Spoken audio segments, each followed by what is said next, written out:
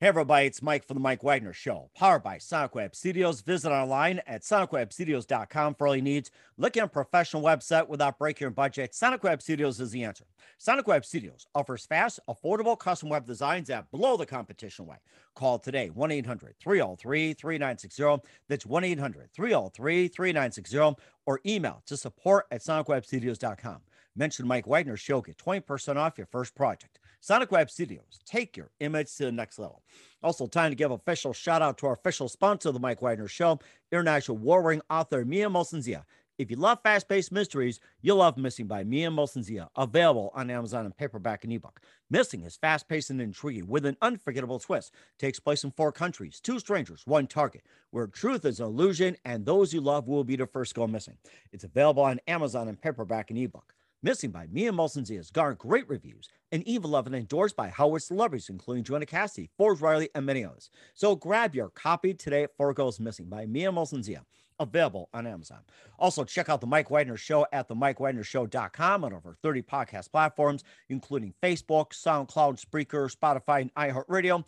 Also, Anchor FM, iTunes, Google Play, Amazon, Audible, Apple, Podbean, and Apple Music, and more. Take the Mike Wagner Show with you on any mobile device. Subscribe to the Mike Wagner Show on the YouTube channel. Follow the Mike Wagner Show on Instagram and Twitter today. And for great gift ideas, go to Amazon.com and check out the Mike Wagner Show podcast. T-shirts, pop sockets, throw pillows, tote bags, makes great gifts 24/7. Amazon.com. Check out the Mike Wagner Show podcast. And for more great gift ideas, go to Amazon.com/Mia Molson-Zia for great books like Missing, Once, and Wrinkles. Also, T-shirts, pop sockets, phone cases, hoodies, and a lot of great merchandise. Amazon.com/Mia Molson-Zia. Check it out today. Also, support the Mike Wagner Show on Anchor FM, PayPal, and the MikeWagnerShow.com. Make sure you give generously today. We're here with a terrific gentleman who is a psychotherapist, international activist, and a recognized educator and award-winning writer and expert on Vietnam veterans, survivors, activists, and pilgrims. We'll be talking about that. He's dedicated 40 years of his life to helping veterans heal from their experiences of war, and also an expert on PTSD and moral injury. We'll talk more about that. He's also trained staff, taught and worked with wounded warriors at Department of Defense and VA facilities in universities, colleges, hospitals, healthcare, and community centers all across the nation and globally as well, overseas. And he's also got a book called Coming Home in Vietnam, his first major poetry collection. He also has some other books called Warrior's Return, War in the Soul, and the Practice of Dream Healing. We'll talk about those. Live, ladies and gentlemen, from the Plus Studio, somewhere in beautiful outside of Amherst, Massachusetts, somewhere in New England. Ladies and gentlemen, the very multi-talented author of Coming Home in Vietnam, Dr. Edward Tick. Dr. Edward, good morning, good afternoon, good evening. Thanks for joining us today. Good morning, afternoon, evening, and Happy New Year, Mike. And thank you very much for having me and for your generous introduction. Well, it's great to have you on board as well, too. I mean, you've got an amazing story to tell, that you're a psychotherapist, international activist, and also recognized educator and award-winning writer, expert on Vietnam veterans, survivors, activists, and also pilgrims as well. And you dedicated 40 years of your life to helping veterans heal from their experience of war, and expert on PTSD and moral injury. You also trained staff, taught and worked with wounded warriors and veterans at Department of Defense, VA facilities around the nation and overseas. And you also got a book called Coming Home in Vietnam, which is a book of poetry. And before getting all that, Dr. Ed, tell us how you actually first got started. Well, I first got started writing poetry when I was a kid. So I actually remember a couple of poems I wrote in 6th grade. I won't recite them because they're really 6th grade poems. I forgot my 6th grade poems, not even the 5th or 4th grade. But I really remember a couple. And so I fell in love with poetry and literature when I was young. And by the time I was 15, I was writing it seriously, reading it seriously, and determined that no matter what else I would do in life, I was going to write poetry and prose and kind of write my way through life. And so writing, as you know, I'm a poet and a nonfiction writer. Writing has been one of my most important tools for exploring the work that unfolds in my profession, for sharing it and expressing it to others. Also, honestly, for cleansing myself. Because as you shared, I have been working with war and violent trauma survivors for over 40 years. That stuff penetrates our minds and hearts and souls when we're exposed to it. Not as strongly as it does if we're on the front lines, of course, but the stories we hear and the images we hear really get in there, and they get frozen inside us unless we have a way of expressing them and sharing them and cleaning them out. So writing poetry and prose also helps me do that. So I've been writing my whole life, and I didn't know I would write about this. The other half of your question is, how did I begin working with veterans and why? And we could spend the whole hour on that, but I will condense the story. I'm 70 years old. I know I don't look it, but it's true. I turned. You look great for 70, by the way. So thank you very much. Pour it on, my friend. So thank you for that. I actually feel great for 70. But it's also the work, really. It is true that we are as young as we feel, and that the more we stay young, vital, active, with work that's really meaningful, that keeps our energy and our spirits alive. And so that really helps me keep going. And now I continue to work with veterans as much as I did before, but my generation of the Vietnam generation is getting older, and they've mellowed out, or they've healed, or they've given up. So I work quite extensively now with veterans of our sandbox wars, Iraq and Afghanistan veterans, and Bosnian veterans, and veterans of our secret operations. So I'm still doing the work. It's quite as relevant, or even as now, as it was for the Vietnam generation. Unfortunately, the wars don't stop. We pass them on to the next generation.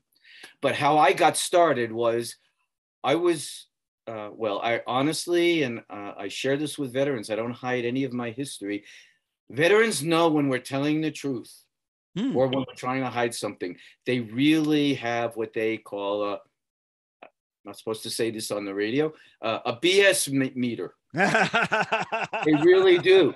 So they know, they can feel if the person that they're with is of integrity and being honest with them, or playing the game, or just doing the professional job. So I use my history and I share it with them when they want to know. And this also becomes a healing force. So I love our warriors. I've dedicated my life to helping them. And I was against the Vietnam War, and I was protesting it at the time. I went to college in 1968, the height of the war. The very first year I had a student deferment. When people went to college during the Vietnam War, we had a draft. That's been gone since that war, so people don't even know this history. But those in college had a deferment from the draft until they graduated. I had a deferment for the first year, and then because of the politics of the time, mostly minorities and the poor were being sent to Vietnam and dying in much higher numbers. And so there was so much protest against that as an unfair system that the deferments were done away with, and then the government instituted a lottery system, which was, we pull birthdays out of a hat, and whatever number you get, that's when you're in line to go into the military, into Vietnam. Wow. As it turned out, I got a high number. Ooh. I was protesting the war. I was deeply concerned about what I would do. I was applying for a conscientious objector, which means I would give alternative service instead of going into the military.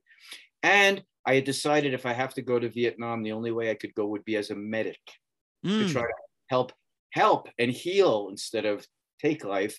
And it's in my family. My godfather, my mother's only siblings, so my uncle and godfather, was a medic at the Battle of the Bulge in World War II.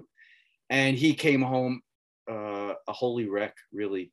They didn't have the diagnosis PTSD at the time, but he had a very severe case of what they would call shell shock in World War I. He was terrified and nervous and shaking his whole life, talking like this. So he's my godfather. So that got planted in me. Then it came time for Vietnam. I didn't believe in the war, but I love our troops and I believe in service. In fact, I believe in universal service, that we all have to somehow give back to the country. And then I got a high lottery number and didn't have to serve. Okay. So I kept protesting the war during college. And fast forward, 1975 is the year the war ended, and the year I finished my master's degree in psychology and began as a psychotherapist in a rural town in central New York State. And Vietnam veterans started to come into my practice. What do you know? Post-traumatic stress disorder was not even a recognized diagnosis until 1980. There was not even a name for the invisible wound that they had. And at the time, nobody knew how to treat them. There was no literature on the subject. Friends and colleagues said, don't. They're too dangerous and they're crazy and they might go off on you and you're going to get hurt. You don't know what you're doing. Nobody knows what you're doing with them. And I thought, are you crazy? Are you crazy? They're our country's warriors. Even if the war was wrong, they're our warriors and they need to be brought home carefully in the right way. And nobody's doing this. And I didn't have to serve. Now I can. This can be my alternative service. And I couldn't be a medic in the war. And God saved me from that. Thank you. I can work to be the best home front doc I can possibly be and tend their war wounds, their invisible psychological wounds at home in this way. So that's how it began. That was back in the mid 1970s, 76, 77, when I began this. PTSD was not a diagnosis until 1980. By then I had been working with them for 4 or 5 years and had lots of experience and was working with not only individually with veterans, but also with the with Vietnam Veterans of America and the volunteer veteran groups in my region, helping and supporting them, teaching them about war wounding. We created crisis intervention teams for veterans who had flashbacks and meltdowns and were in danger of doing violence, to intervene before they hurt themselves or anybody. And that was my start. That was rather interesting. And what was this all groundbreaking to you when it came to starting these intervention, counseling, and everything like that? Was this like a groundbreaking, or were you following some kind of model in terms of trying to help these veterans? It sounds like you had a really unique plan you had that no one else was able to duplicate. You're right. I had a unique plan for several reasons. And thank you for that question. I'm actually still doing groundbreaking work, which will bring us to my new book, Coming Home in Vietnam. So one of the forms of groundbreaking work I've done is that for the last 20 years, I've been leading healing and reconciliation journeys to Vietnam for our veterans, for their spouses, for their widows, for their children, other family members, and for veterans of more recent wars who want the experience of being in reconciliation with a former foe of our country. They want to know how it works. They can't go to Iraq or Afghanistan. So they've come to Vietnam. So we can talk about that in a while. But back, winding the tape back a little bit, when I began this work, really, there was almost no literature on what we now understand as post-traumatic stress disorder in the psychological literature. During World War II, we had the diagnosis of combat fatigue, and during World War I, shell shock, but there was nothing since then. However, now that I've become the expert and done this worldwide research, by now we know that there were more than 80 different names throughout world history that their times and their cultures call something different, but it was what we would call post-traumatic stress disorder. It's in the Bible, both the Old and the New Testaments. It's in ancient Greek literature, ancient Roman literature and mythology. The traditional cultures of the world knew about it. Native American cultures knew about it. The Lakota people, the Sioux, called it Nahinapeapi in their language, which doesn't mean post-traumatic stress disorder. It means the spirits left the warrior. The warrior is empty of spirit. And so in their tradition, their medicine people's job was to restore the warrior's spirit after return through their own ceremonies and rituals. I've studied with our Native Americans for over 30 years also, and I've been through their ceremonies and trained in them, so I know how to use those as well, with their blessing and permission only, of course. Mm-hmm. So we had no way for bringing our warriors home. Mm-hmm. I tried for the 70s until about for about 8 or 10 years. I tried the best traditional psychotherapy I possibly could give, and I began writing about the issue in the newspapers and popular media, and also professional literature. And after 10 years, I said, this isn't enough. It's not going to work. War is so horrible. The military experience transforms people so utterly. The civilian identity and personality and behavior and values are really taken apart. And even if you don't go to war, you become a different person in the military. So we have very complex, extensive ways for training people to be a military person and for preparing them to go to war. War is so much more horrible,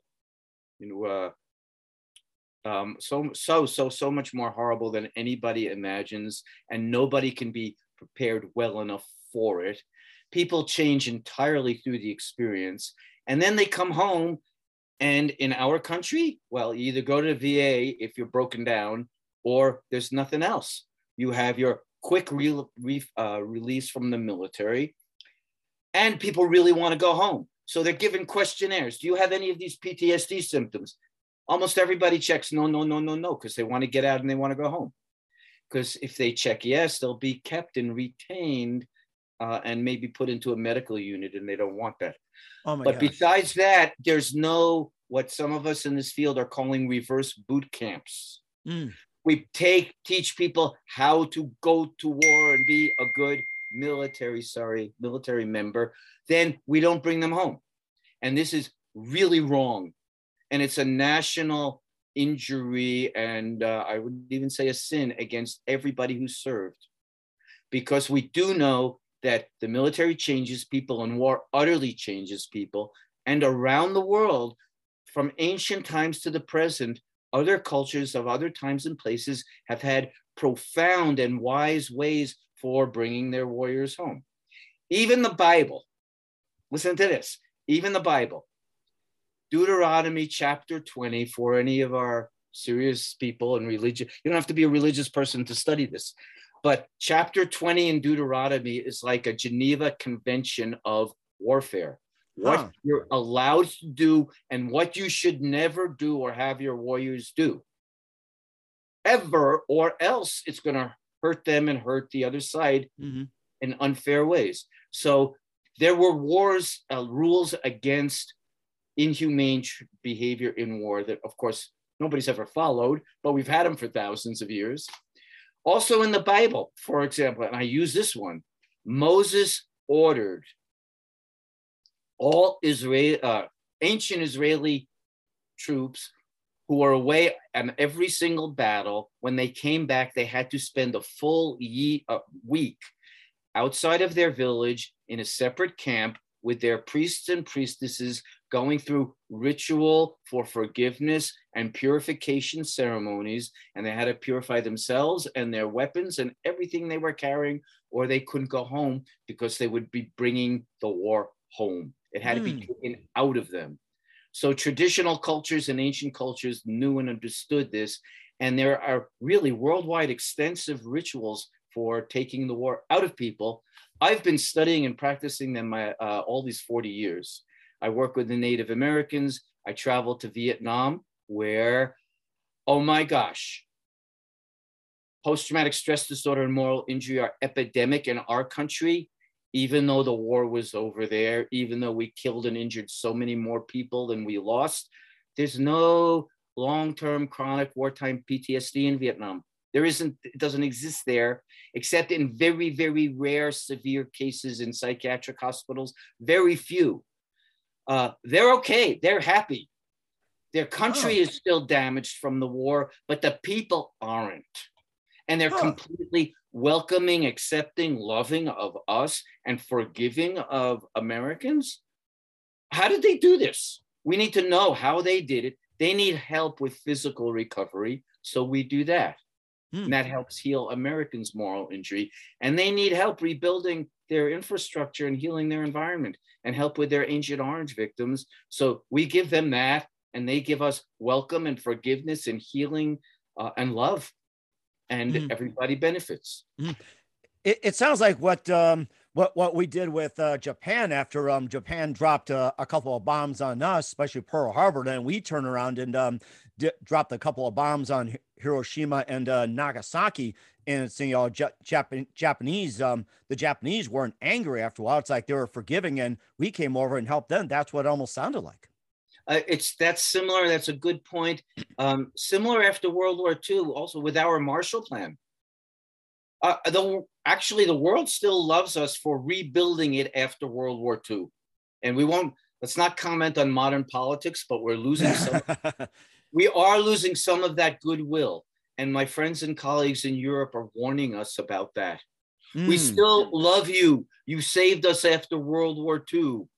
After war, if we become friends and rebuild and help each other heal, then it doesn't go on and on and on forever. And we can stop it. So Americans and Germans, Americans and Japanese have significantly reconciled since the end of World War II. It took them a long time, but now even some of their groups of elderly veterans sometimes get together at Pearl Harbor or Hmm. in Europe, on the battlefields of Europe. And it's so beautiful when these 80 and 90-year-old men hug each other and forgive each other and laugh at and in Vietnam, they say this, we do the same and we same thing. Ha ha, it's a good thing you were such a bad shot so we could live to this distant day to forgive each other and become friends. That's what happens in Vietnam also.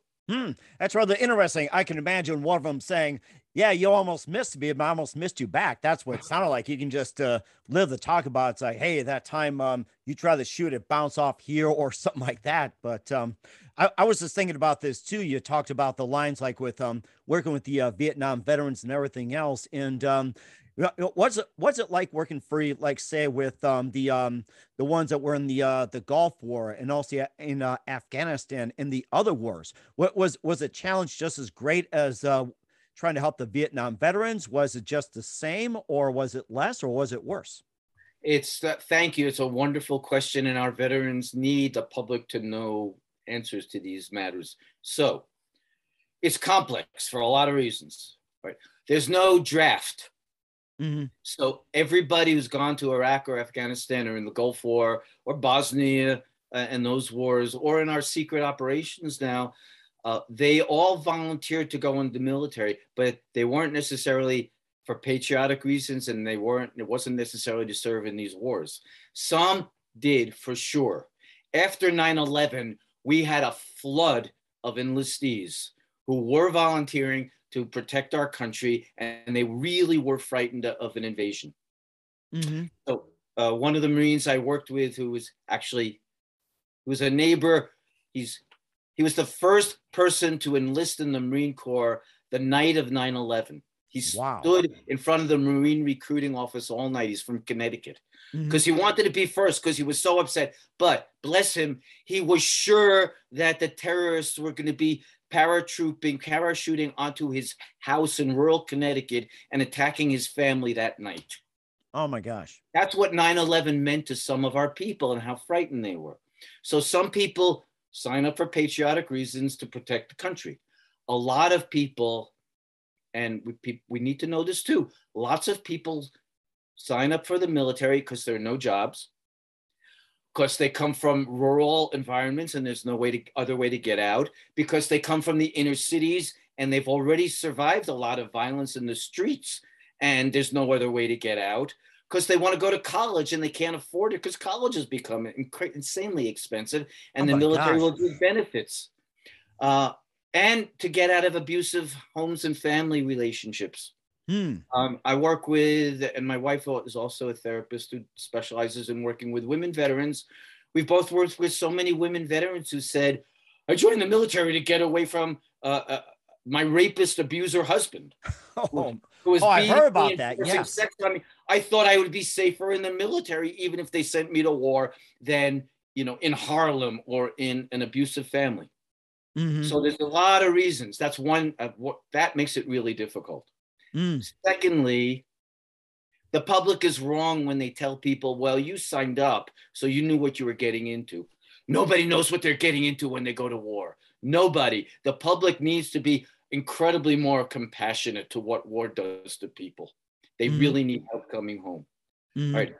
Another reason it's different and harder is because not all, but very, very many have served multiple tours.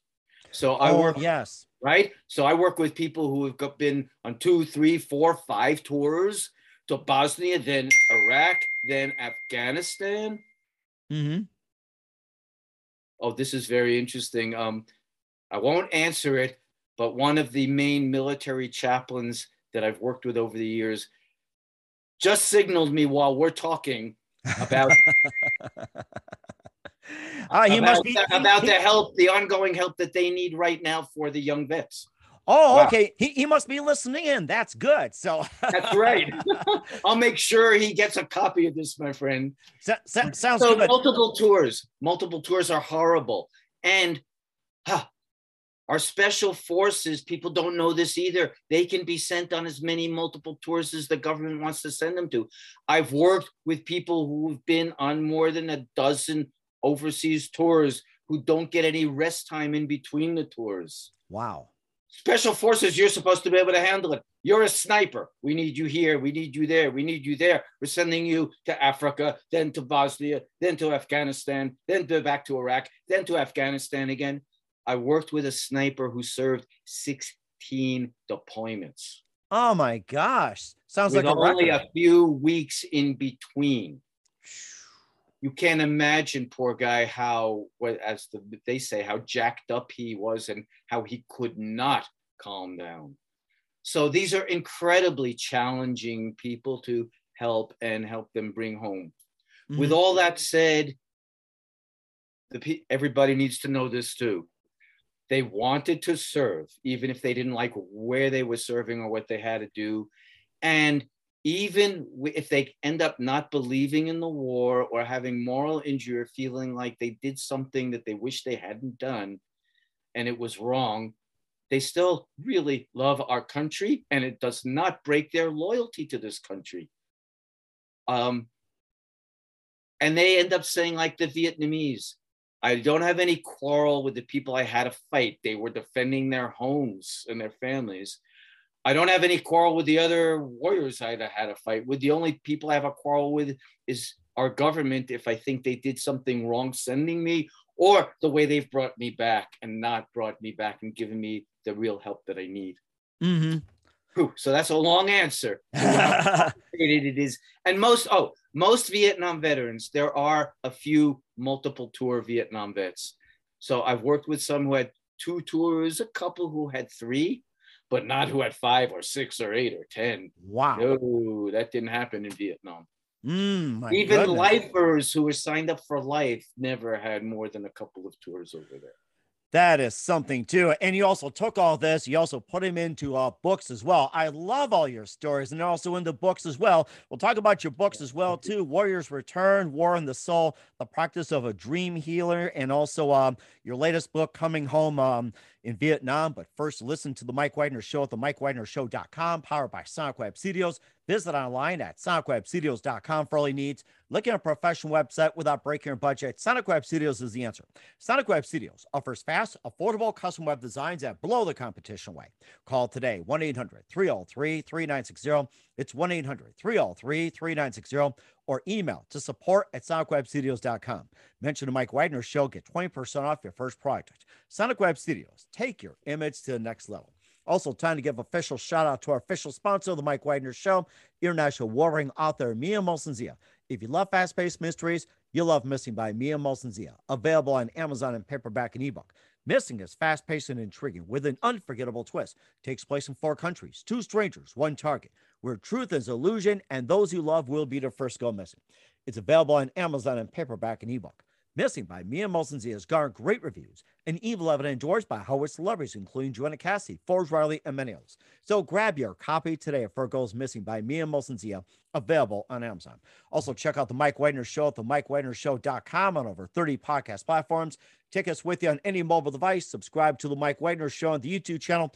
Follow The Mike Wagner Show on Instagram and Twitter today. And for great gift ideas, go to Amazon.com and check out The Mike Wagner Show podcast. And for more great gift ideas, go to Amazon.com/Mia Molson for great merchandise, books, and more. Amazon.com/Mia Molson.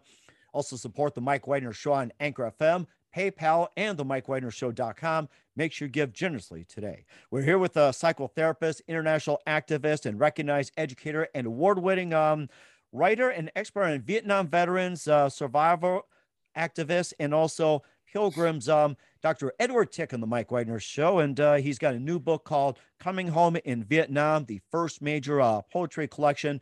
He's also got Warriors Return, War on the Soul, and the Practice of Dream Healing. And let's talk about your previous three before we talk about your new book. They sound amazing. Okay, well, thank you. I'll skip dream healing for a minute. So as we shared, I have been working with our military and veterans for over 40 years, and I've done extraordinary amounts of, well, travel overseas, travel all over this country, pilgrimage of my own to really, really understand with my whole mind, heart, and soul the issues that our warriors face and how to work on them and heal them. And also studying the literature of war from all times and places I possibly could for all of these 40 years. Mm-hmm. So and as you pointed out, looking for innovative and holistic practices that really help our warriors and can successfully bring them home. So with all that, I've written lots of professional and popular public articles about this stuff as well. And so finally, and I'm skipping a dream healing book. In 2005, my book War and the Soul came out. War and the Soul and Warriors Return was a follow-up in 2014. So I kept doing the research and expanding the practices. So the two together present a fully holistic understanding of post-traumatic stress disorder and moral injury, not only our modern psychological understanding, which mostly attributes the injuries to what's being called broken brain, to brain chemistry. And there are many techniques now that do help repair the brain in the way it was damaged from trauma. So that's going on, and a lot of people are doing that work. So I didn't specialize in that. I specialize in the emotional, cultural, psychological, and spiritual dimensions of the invisible wounds. And I've been researching and traveling all over the world to understand how other cultures around the world today and of other times and places respond to their warriors and to war wounds, and putting together a full comprehensive model for how we can heal it. So War and the Soul and Warriors Return both present that. And humbly I say that War and the Soul is like my Iliad. What is the inner world of the combat survivor like? Mm-hmm. And I refer to poetry and the literature of the world about war, not just psychological dimensions. And you're right, I tell lots and lots and lots of stories. Really, I learned this with our warriors first. Reading is second. So there are lots of stories from our warriors and demonstrations from all over the world about what is the inner world of a combat survivor really like? And if we really understand that, what do we have to do to really bring them home and heal successfully, and how have other cultures and times and places done it? And Warriors Return is a follow-up, focusing even more extensively on the worldwide practices for bringing warriors home and how we can use them here in America in our modern times with our own, worldview and values. So some people will go on vision quests and climb mountains. One of my women Afghanistan veterans literally last week just came down from climbing Mount Kilimanjaro. Oh my goodness. And, Wow. and she did that as a healing pilgrimage. And she reports that she literally prayed every step of the way up the mountain. And as she was going halfway up the mountain, she finally said to herself, oh, there are things that are harder than combat. And I'm doing one right now. And if I can get through combat and I can get to the top of this mountain, then I can come home. Because I'm going up there to talk to God. And when I get up there, I'll be as close to God as a human being can get. And I'll have conquered my own fears and weaknesses. And I believe that I can receive a blessing and come home. And she Wow. did it. And she's a different person for having gone to war. She's also a different person for having climbed Mount Kilimanjaro. And I wish everybody could see the strength and the energy and the pride in this woman now. So that's just one example. I could give many, many more. I've been trained and initiated with Native American elders. And so I do know how they use, and I've guided people on reservations in their communities.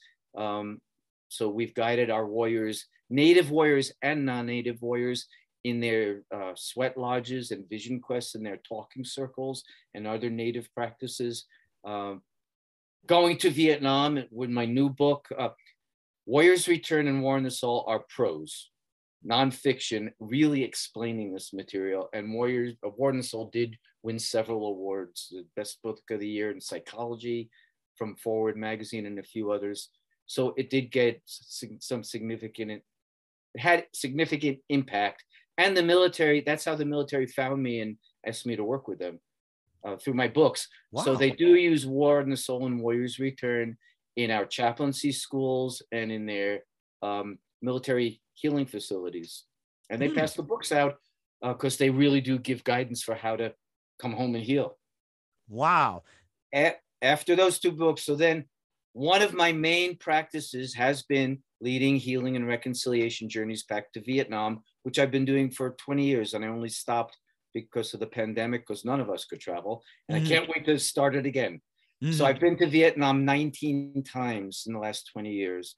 And I've brought not only Vietnam veterans, but as I said, sandbox veterans, Iraq and Afghanistan and special operations veterans, and family members and young people. And we work with the Vietnamese and work with their healing practices as well. So the Vietnamese are Buddhists. There's much more to Vietnam than that. But as I said, they have almost no PTSD or moral injury there. And so we study why. We practice reconciliation with them. We get together with their groups.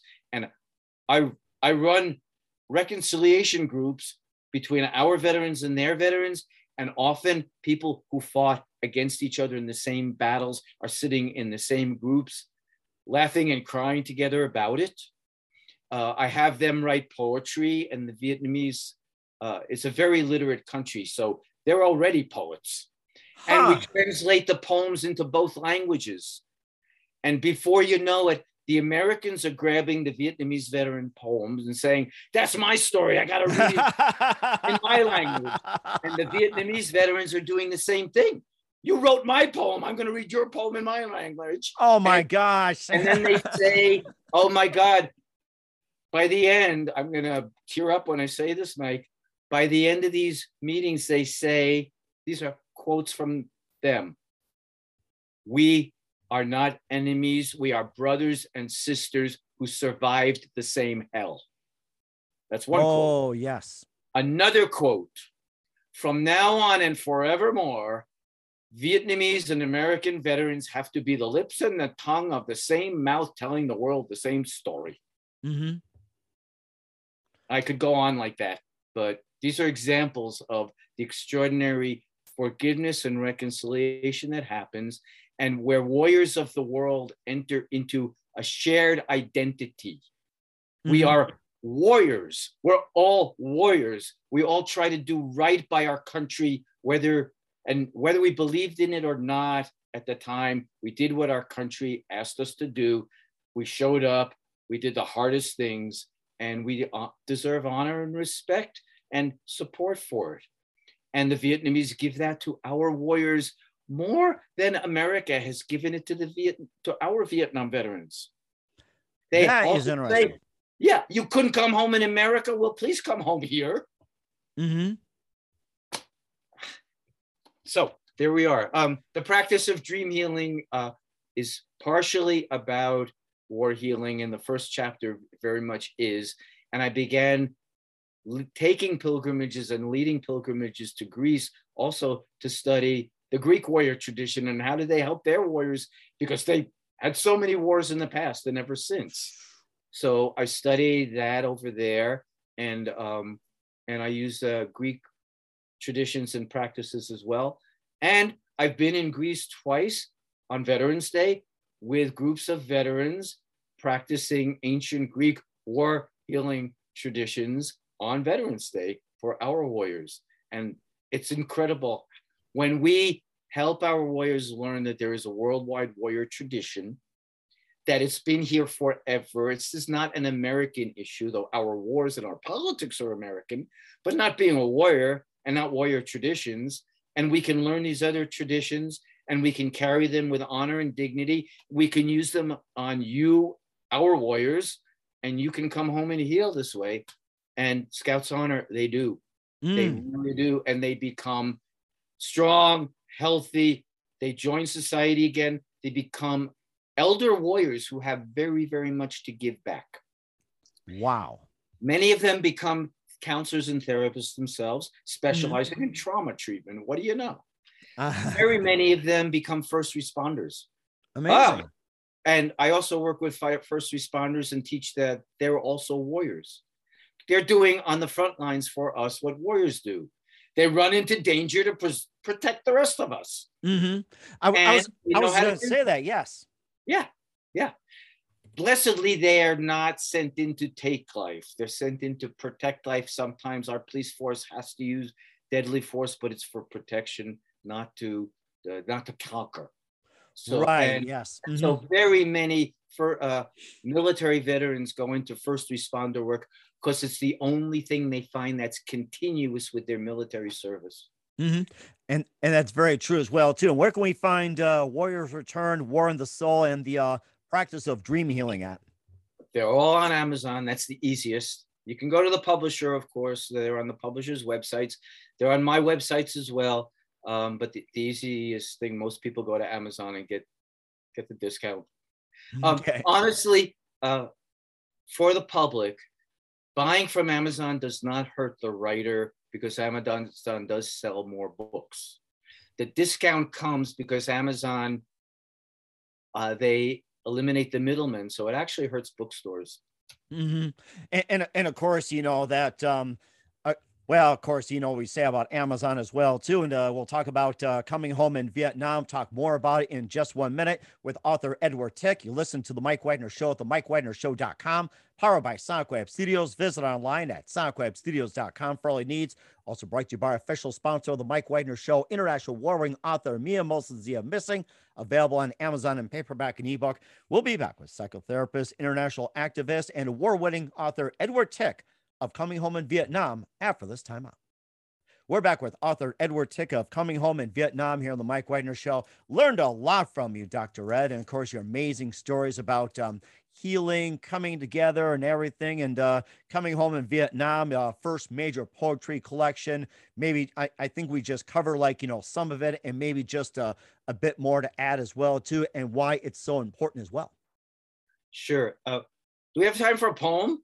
Absolutely. I love poems. Oh my gosh. Well, you know, that's the first time I've ever been asked, do you have time for poetry? I always have time for poetry. And I love it when people ask me that. Sure. Go ahead. Bless you, Mike. And please do everything you can to have poets on and help the American audience appreciate poetry again.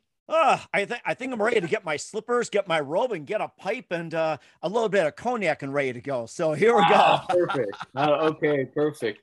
Well, I'll choose a shorter poem because our time is limited, but this will also illustrate some of the stories that happen during these healing journeys, the stories people will receive reading the book, and how the healing, how the horror happens in the war and the healing happens on by going back and coming home. All right. So this book poem is called Praying. The backstory is, I wrote a lot of these poems in first person. So some of them are my experiences going back, but I also wrote first person as if I'm a Vietnamese person telling my story, or as if I'm an American veteran telling my story. So this is first person in the words of an American veteran. This man went over when he was 18. He literally turned 19 on the day of the battle that occurred in this poem. So he turned 19 in horrible combat. Wow. He survived the battle. He and his unit killed 300 enemies who were mounting a suicide charge against their unit. They dug a mass grave and pushed all the dead bodies into the grave. We went back to, he wanted to go back to Vietnam with me because he did have PTSD and moral injury from this and other events. And he had nightmares about those bodies. And he heard in his nightmares, he heard the dead crying to him and screaming to him, return us, we want to go home. Wow. So he wanted to go back and find the mass grave and give it back to the Vietnamese people. And we did. All right. So this poem is called Praying. The first stanza is during the battle when he's 19. The second stanza is when we went back after we gave the grave back to the Vietnamese. Praying. So imagine a 19-year-old just trying to survive in a horrible battle. Never in my life did I pray so hard as that day at the smoking bottom of this mountain, among giant boulders and fallen trees, when the enemy overran our wire and sprouted like berserk rice stalks, no farther away than the length of my rifle, and our muzzle holes became God's wrathful eyes. Wow. Never in my life did I pray so hard until today, on the cloud-crowned top of this mountain, among smiling statues and wafting incense, when their children took my, when their children took my hands and called me uncle, and their monks bowed to me as if I were a saint, and I embraced their dead as my true brothers, and God's loving eyes gazed through my torn and mending heart.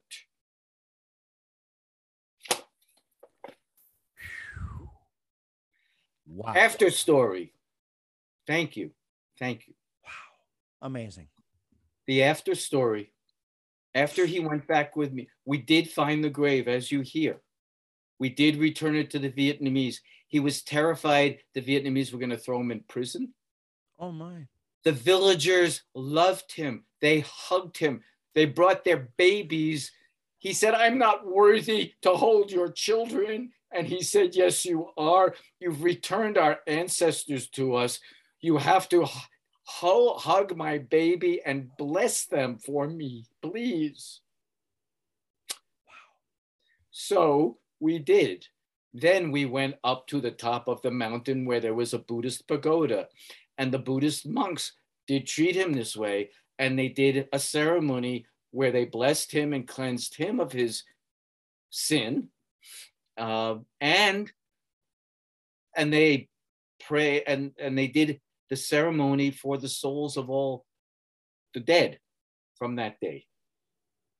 Then we came home, and this man who had been severe PTSD, his nightmares stopped. Oh, they went home. They went home. They're not in my brain anymore. After that, he went back to Vietnam on his own 3 times.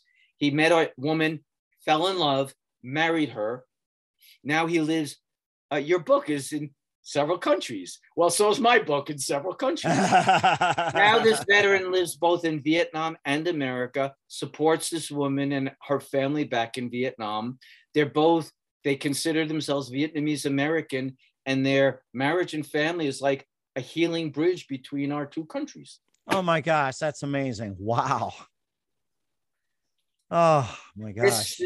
This is the book. Thank you. Mm-hmm. Coming Home in Vietnam. That's right. And where can we find Coming Home in Vietnam at, Dr. Ed? It is on Amazon now, just about 2 weeks on, but this is newly published, so it's on Amazon. You could also get it. My website is, mentorthesoul.guide is my website. You could get it that way. I'm also continue to do charity projects in Vietnam. People could help out with that if they want. Mm-hmm. Or the publisher is Tia Chucha, TIA, new word, CHUCHA. So Tia Chucha Press. You can get it on their website as well. Okay. We will certainly check that out. Once again, we're with author Dr. Edward Tick of Coming Home in Vietnam here on the Mike Wagner Show. You've been absolutely amazing, Dr. Edward. Very big thank you for your time. Love to have you back on. And what else can we expect from you in 2022 and beyond, Dr. Ed? Well, thank you. I hope I'll see you again. I have another book coming out at the end of this year called The Future of Ancient Healing. In addition to working in Vietnam and leading pilgrimages there, I also work and lead pilgrimages to Greece and use the ancient Greek tradition, as I shared about warriors, but not only about warriors. So that earlier book, The Practice of Dream Healing, is about the origin of psychology, psychiatry, and psychotherapy in ancient Greece, where it comes from, how we can use it today. And then I have a nonfiction book coming out the end of this year called The Future of Ancient Healing, which is, again, my next book on using the ancient Greek tradition for our healing. We certainly will be looking forward to that, Dr. Ed. And who do you consider your biggest influence in your career? My biggest influence? Yes, in your career. The warriors. The people who have done this, who have lived it, who welcomed me as a brother, initiated me into their world. We do the writing to do everything we can to serve human life together. It's the warriors. It's us together is what matter and what the books are about. So I could talk to you for hours about the influential books. It's the people who have had the courage to walk this path and bring hope and healing to all of us. That is certainly amazing. A lot of help from friends really does help a lot. That's so amazing. And what's the best advice you can give to anybody at this point? Oh my gosh. To our warriors, don't believe that you can't heal and come home. You can. Warriors of any time of service, any war, you don't have to be at war, and your loved ones, your spouses, your children, your family members, there is healing and there is homecoming. And to all the civilians, they can't come home without us. It takes us all. Don't just turn them over to the VA and the professionals. Healing happens through spirituality in community. Mm-hmm. And that's very important as well, too. Once again, author Dr. Edward Tick of Coming Home in Vietnam here on the Mike Wagner Show. Dr. Ed, a very big thank you for your time. You've been absolutely amazing. Looking forward to having you again soon. Make sure you keep us up to date, keep in touch. And once again, tell us about your upcoming projects, what's your website, how do people contact you, where can people purchase or check out your books? Okay, all of my books are on Amazon or with the publisher. I have an author's website, which is simply edwardtick.com, my name.com. For my practice, the overseas journeys to Greece, my therapy work, all of my books and other writings, and your wonderful podcast will be on my website as soon as I get it. Thank you, Mike. That website is called mentorthesoul.guide. Mentorthesoul.guide. Mm-hmm. Want my phone number? well, we can get that later too. Yeah, they're also, it's on the website. Okay. People can contact me through the website. Sounds good. Once again, Dr. Ed, a very big thank you for your time. You've been totally amazing. Looking forward to having you again soon. Keep us up to date. Keep in touch. We look forward to having you back. We wish you all the best. You've got a great future ahead of you. Thank you so much, Mike. Bless you for all the good work you're doing.